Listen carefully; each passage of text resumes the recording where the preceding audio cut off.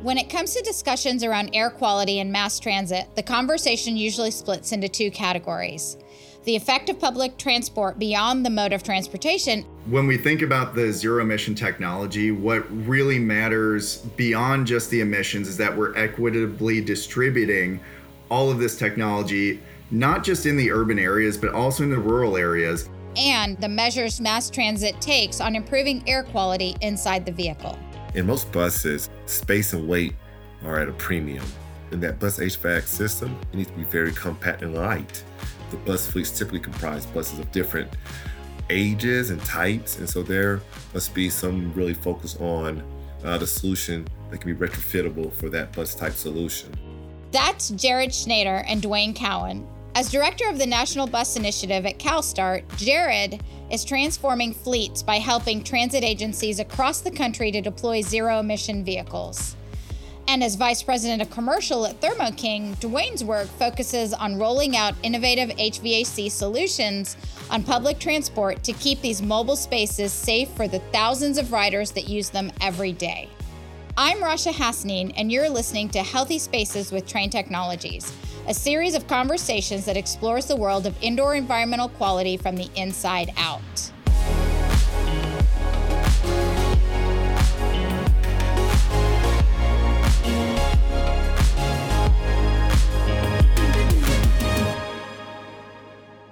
We talk a lot about indoor environmental quality on this show, but we can't have an episode about mass transit and not talk about how vehicles impact the air outside.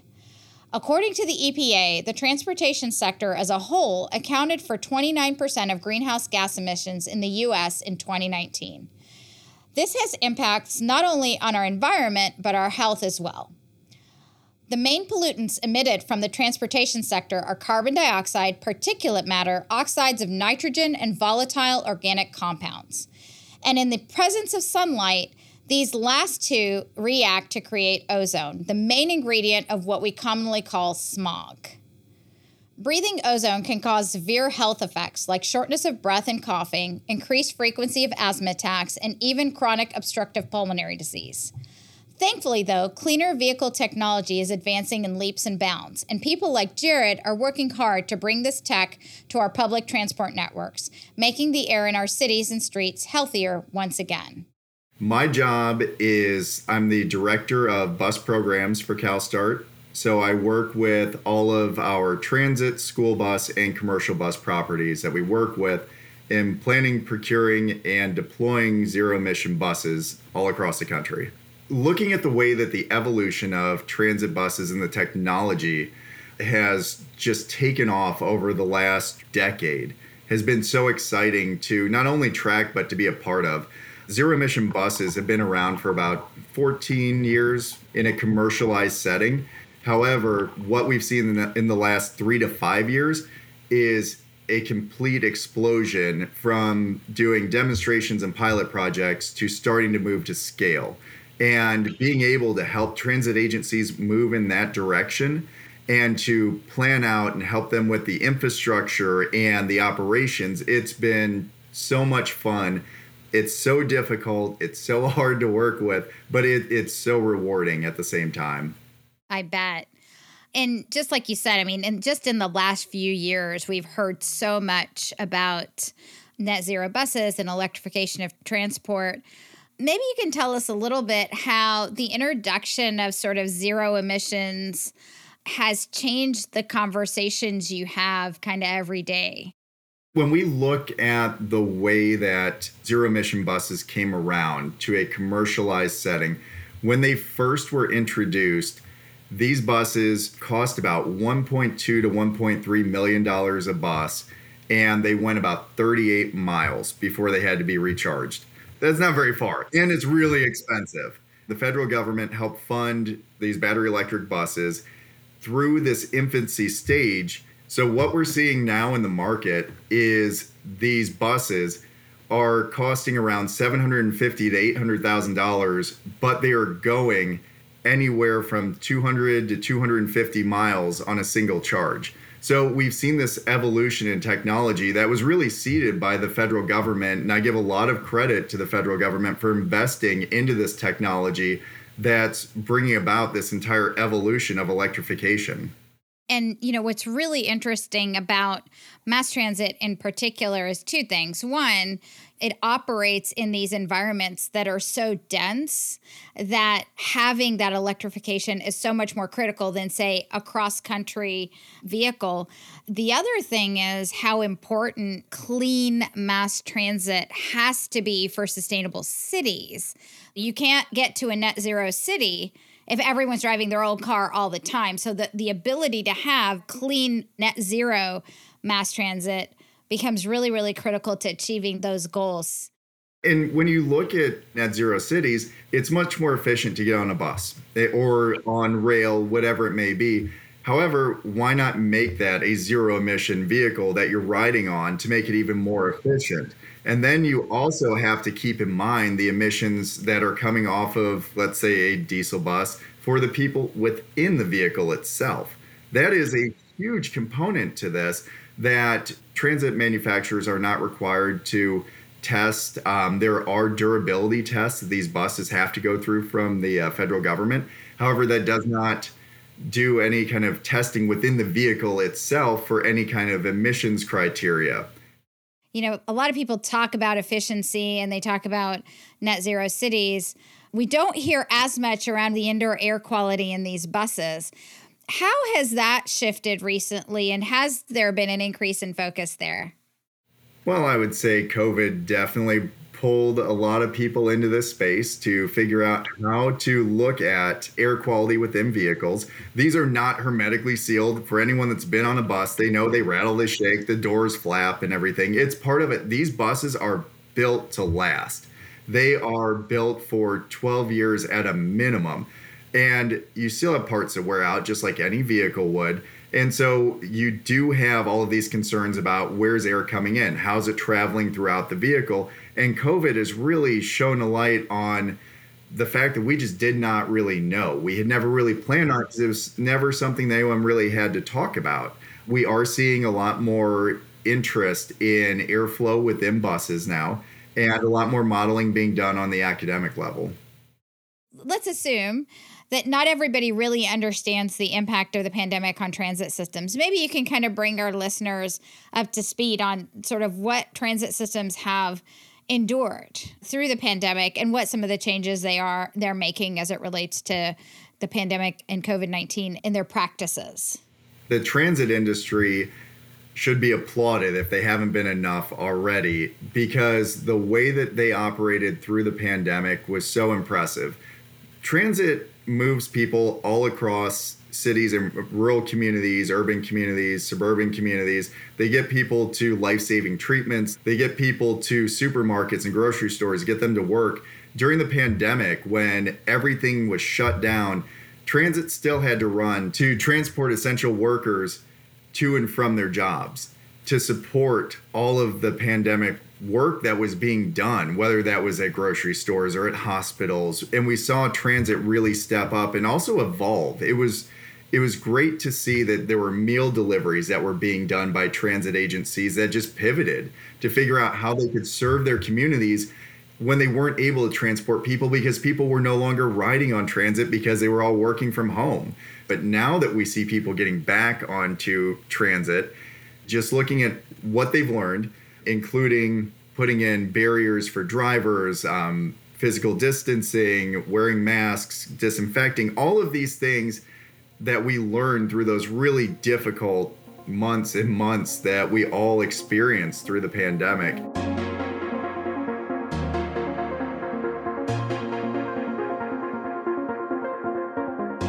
Just as building owners learned the importance of improved hygiene measures to keep schools and offices safe with the outbreak of COVID, so have transit authorities. And it's reassuring to hear that these efforts will continue even beyond the pandemic. But in talking about the importance of public transport for our economy, Jared touched on something else that effective mass transit also plays a crucial role in: equity. Mass transit provides transportation across communities for jobs, to get people to healthcare, to childcare, whatever it may be. But that is a lifeline. Not everyone can afford a car. nor should we require people to be in cars. It's not fair to tell somebody that, look, if you want to have a job, you have to have a car because we don't want to have mass transit. So we have to be able to serve everyone and to be able to give access to them. It's also not fair to tell somebody that you have to walk 1.5 miles, 2 miles, 3 miles just to get to a transit station so that you can get to your job across town and spend 3 hours just commuting on a bus. Making sure that there are equitable solutions to move people efficiently through cities and effectively is incredibly important. We're seeing microtransit coming on the scene now, which are smaller vehicles that can be utilized across cities to bring people in their first last mile solution, and being able to offer that at a fraction of the cost of putting a full-size bus out there.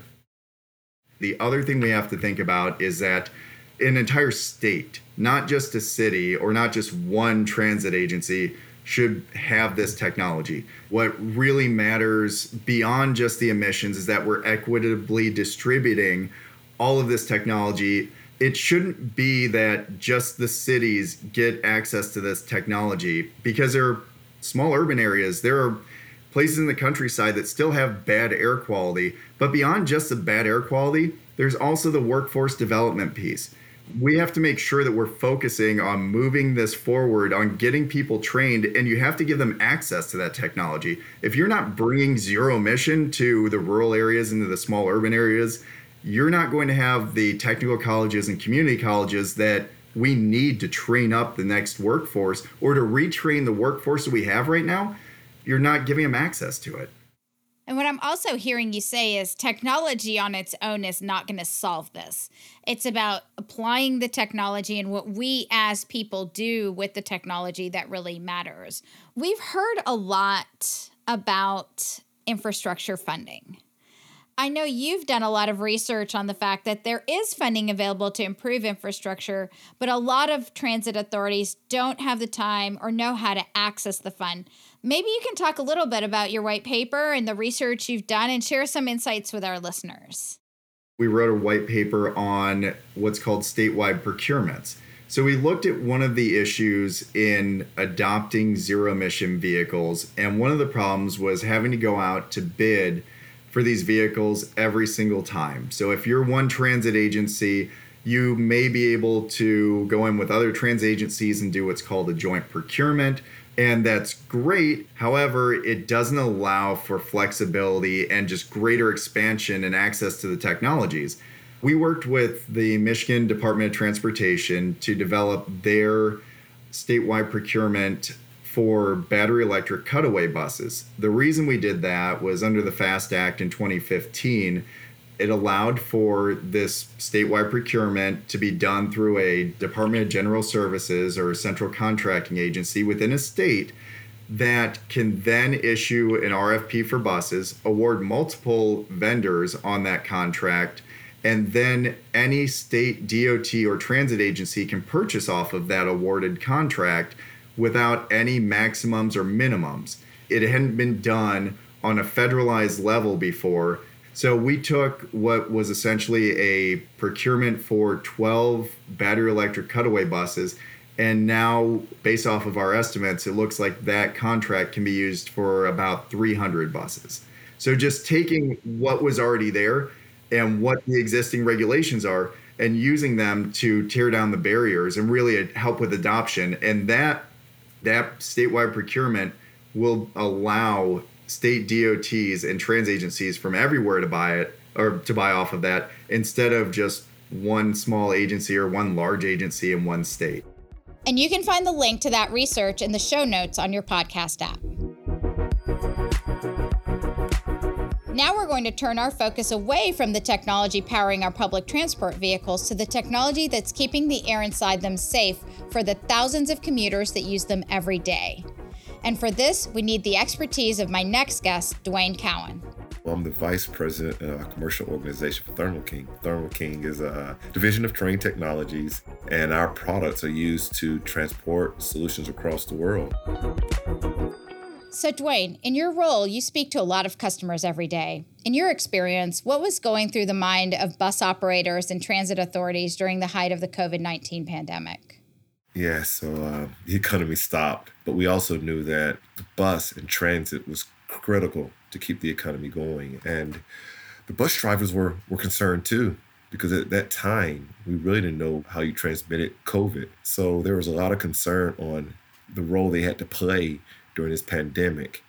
And we understood that to be the case in terms of our customers. And that's why we really thought about what could we do to make their environment a safer environment for them.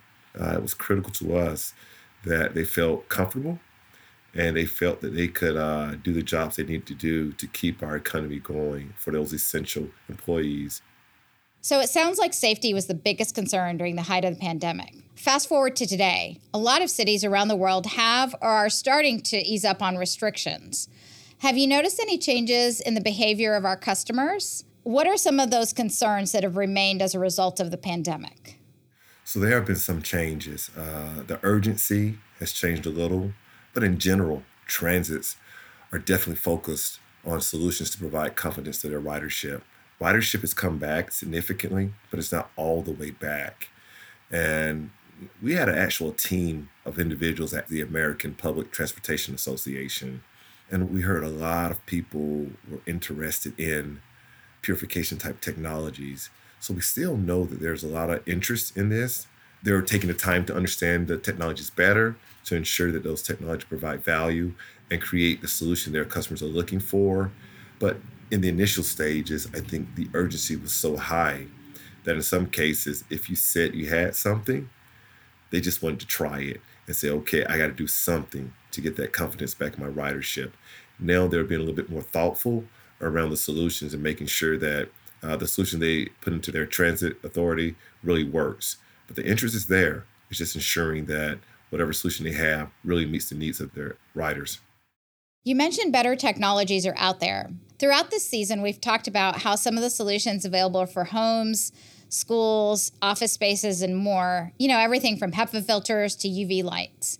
Can you talk a little bit about what some of the challenges are in implementing these kinds of solutions in mobile spaces like buses?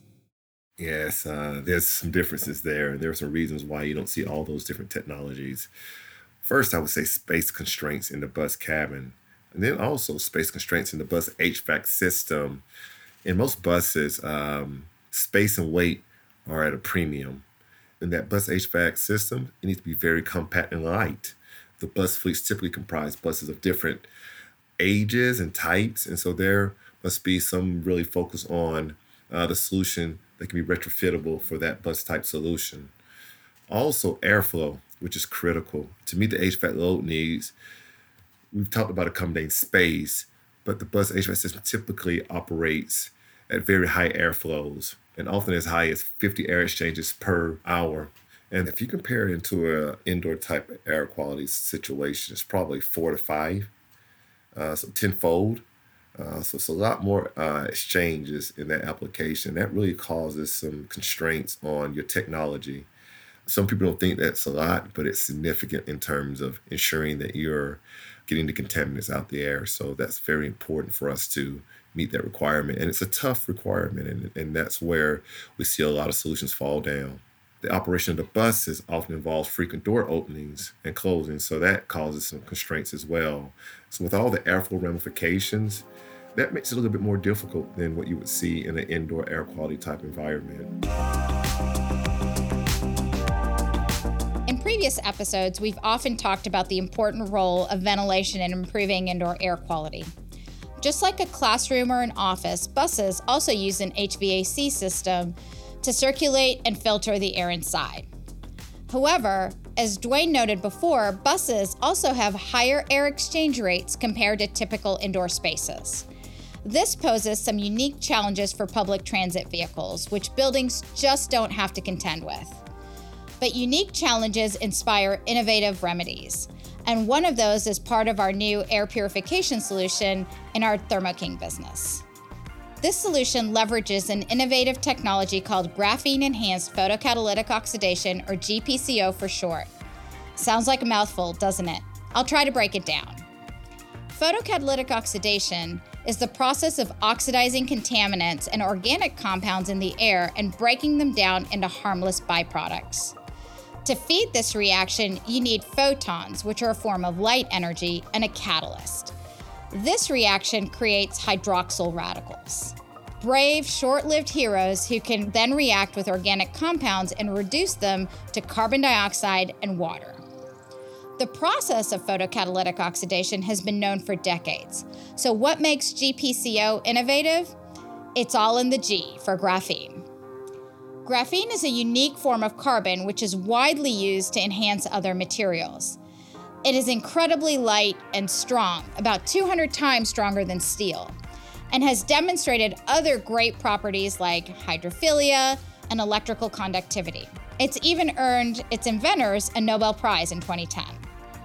By enhancing our catalyst with graphene's amazing properties, we can significantly improve the air cleaning effectiveness of the device. The now enhanced catalyst can produce more of our short-lived radicals which hang around for longer, which means that they can inactivate viruses and organic compounds in the air faster.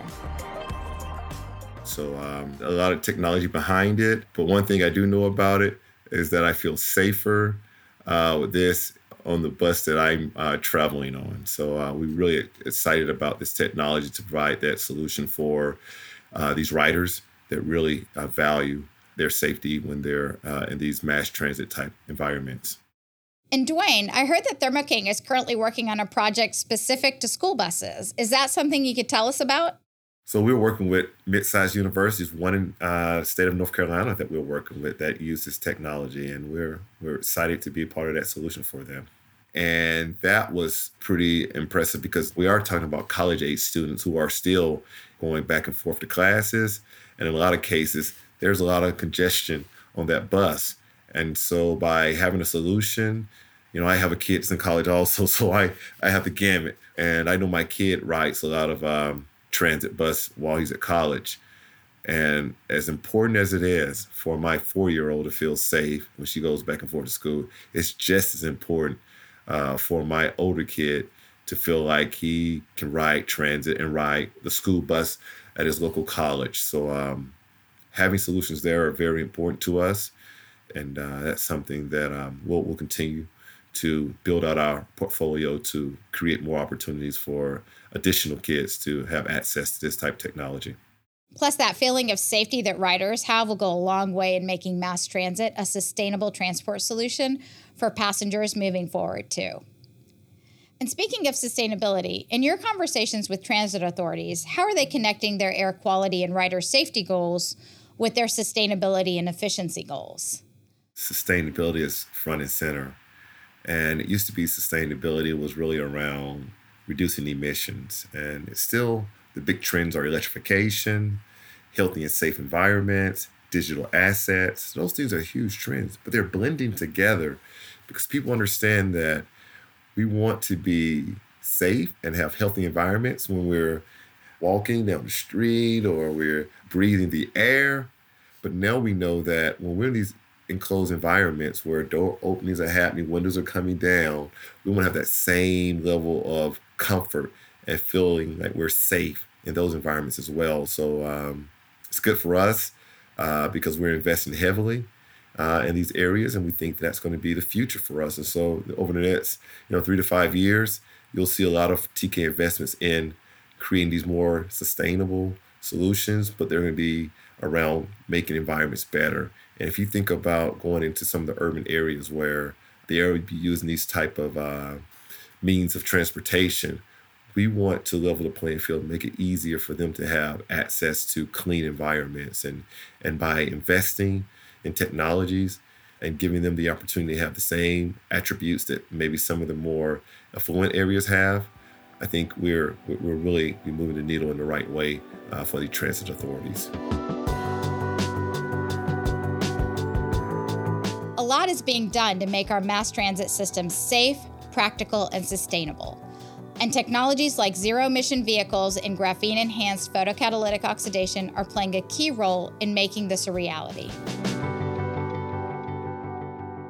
So, as we continue to advance towards the future of mass transit, I asked Dwayne and Jared what advice they have for commuters venturing back onto public transport or considering using it for the first time. So I'll first start by saying, abide by your CDC guidelines. Mask, sanitizing of your hands. Do your part. I have a son in college, and he used public transportation, as I mentioned earlier.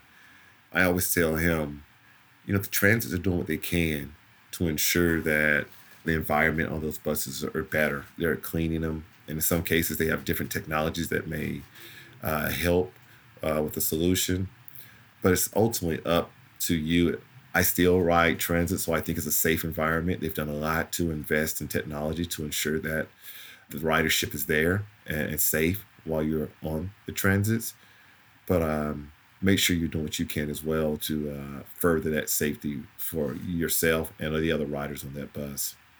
Now, it's interesting because people always want to have the silver bullet on what should I do. And it's tough, but what I can say is that if you're using public transportation, you can always inquire about what steps they're taking to keep that bus safe. And if you feel comfortable, jump on. But if you feel like there's something that you're not hearing that you think you should hear, then bring that up as well. Because I think all of them want to create an environment for you to be safe. And so they're working and trying to find solutions that will meet the needs for their ridership. And so just ask that question and get the information for yourself. But don't forget to do the basic steps you can do yourself to remain safe while you're in those environments as well. Once you realize that you can uncouple yourself from the car, that you can just get into mass transit, it makes your life so much easier. It takes a burden off of your plate. And I encourage everyone, if you have access to mass transit, start using it. Once you really make an effort to get onto the vehicle and actually give it a chance, it's something that you will not go back from. The one thing I will say is if you are having problems, if there are issues there, call up your transit agency. That is literally what they are there for, is to serve all of their riders, to make sure that it is effective and efficient for them. I sit on transit boards down here in Florida where I'm based. We love to hear from the public, to hear what kind of issues they're having, because that way we can help enact change. And if you are not involved if you are not engaged in it, then if it doesn't serve you, you just kind of quit. Fantastic advice from Dwayne and Jared. Being vigilant and asking which safety measures are being used is so important. But if you're not happy with the solutions in place, then engaging with transport authorities is a must if you want standards to improve. You've been listening to Healthy Spaces with Trane Technologies. I'm Rasha Hassanein. For more information on our conversation with Jared Schneider and Dwayne Cowan, see the show notes on your podcast app. Join us next time for the Season 2 finale with special guest Manish Sharma, Global CTO at Honeywell Building Technologies, to talk about how technology and artificial intelligence can help create healthy and efficient indoor spaces. Don't forget to follow us to hear new episodes. Thanks for joining us. We'll see you next time.